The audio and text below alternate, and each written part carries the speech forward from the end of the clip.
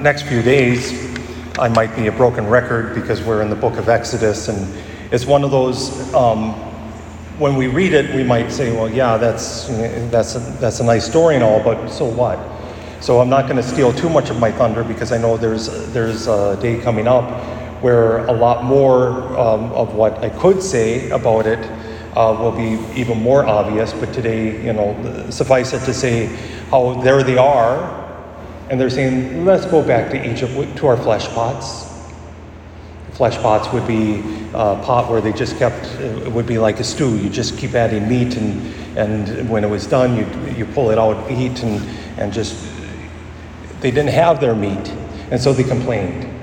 But even more, how it's the desert now is known as the desert of Zin, with a Z, but it's not because they did not call it Zin or sin because of that's where they sinned, but rather they just don't understand what the Lord was doing.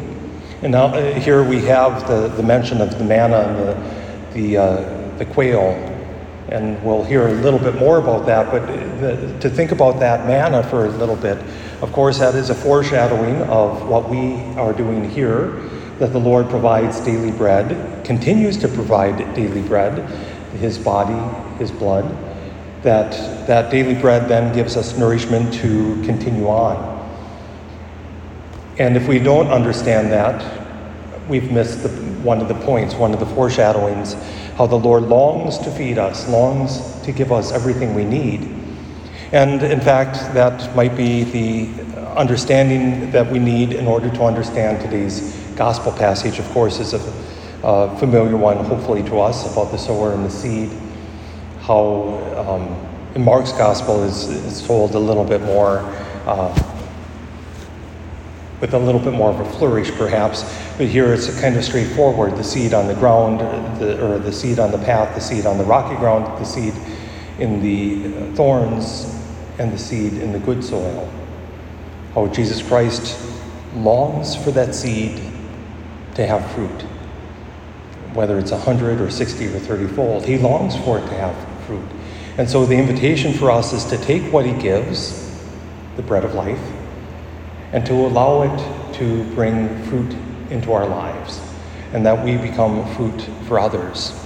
And it's not this kind of a new age-ish kind of thing that we're broken for others or anything like that, but rather we're nourished so that we can serve. We're nourished by the Lord so that we can become that good soil. And as I've said frequently, and here, it doesn't ultimately matter what kind of soil we are at the moment, because a good farmer knows exactly what to do with the different soils.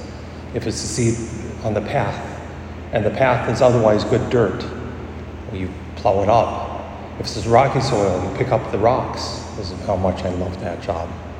Or if it's the thorny or the covered with cocklebur or thistle or whatever nauseous weed you want to think of, you pull those weeds. Of course, now we even have better tools. You put Roundup over the whole thing, kill everything. And the next year you plant your seed.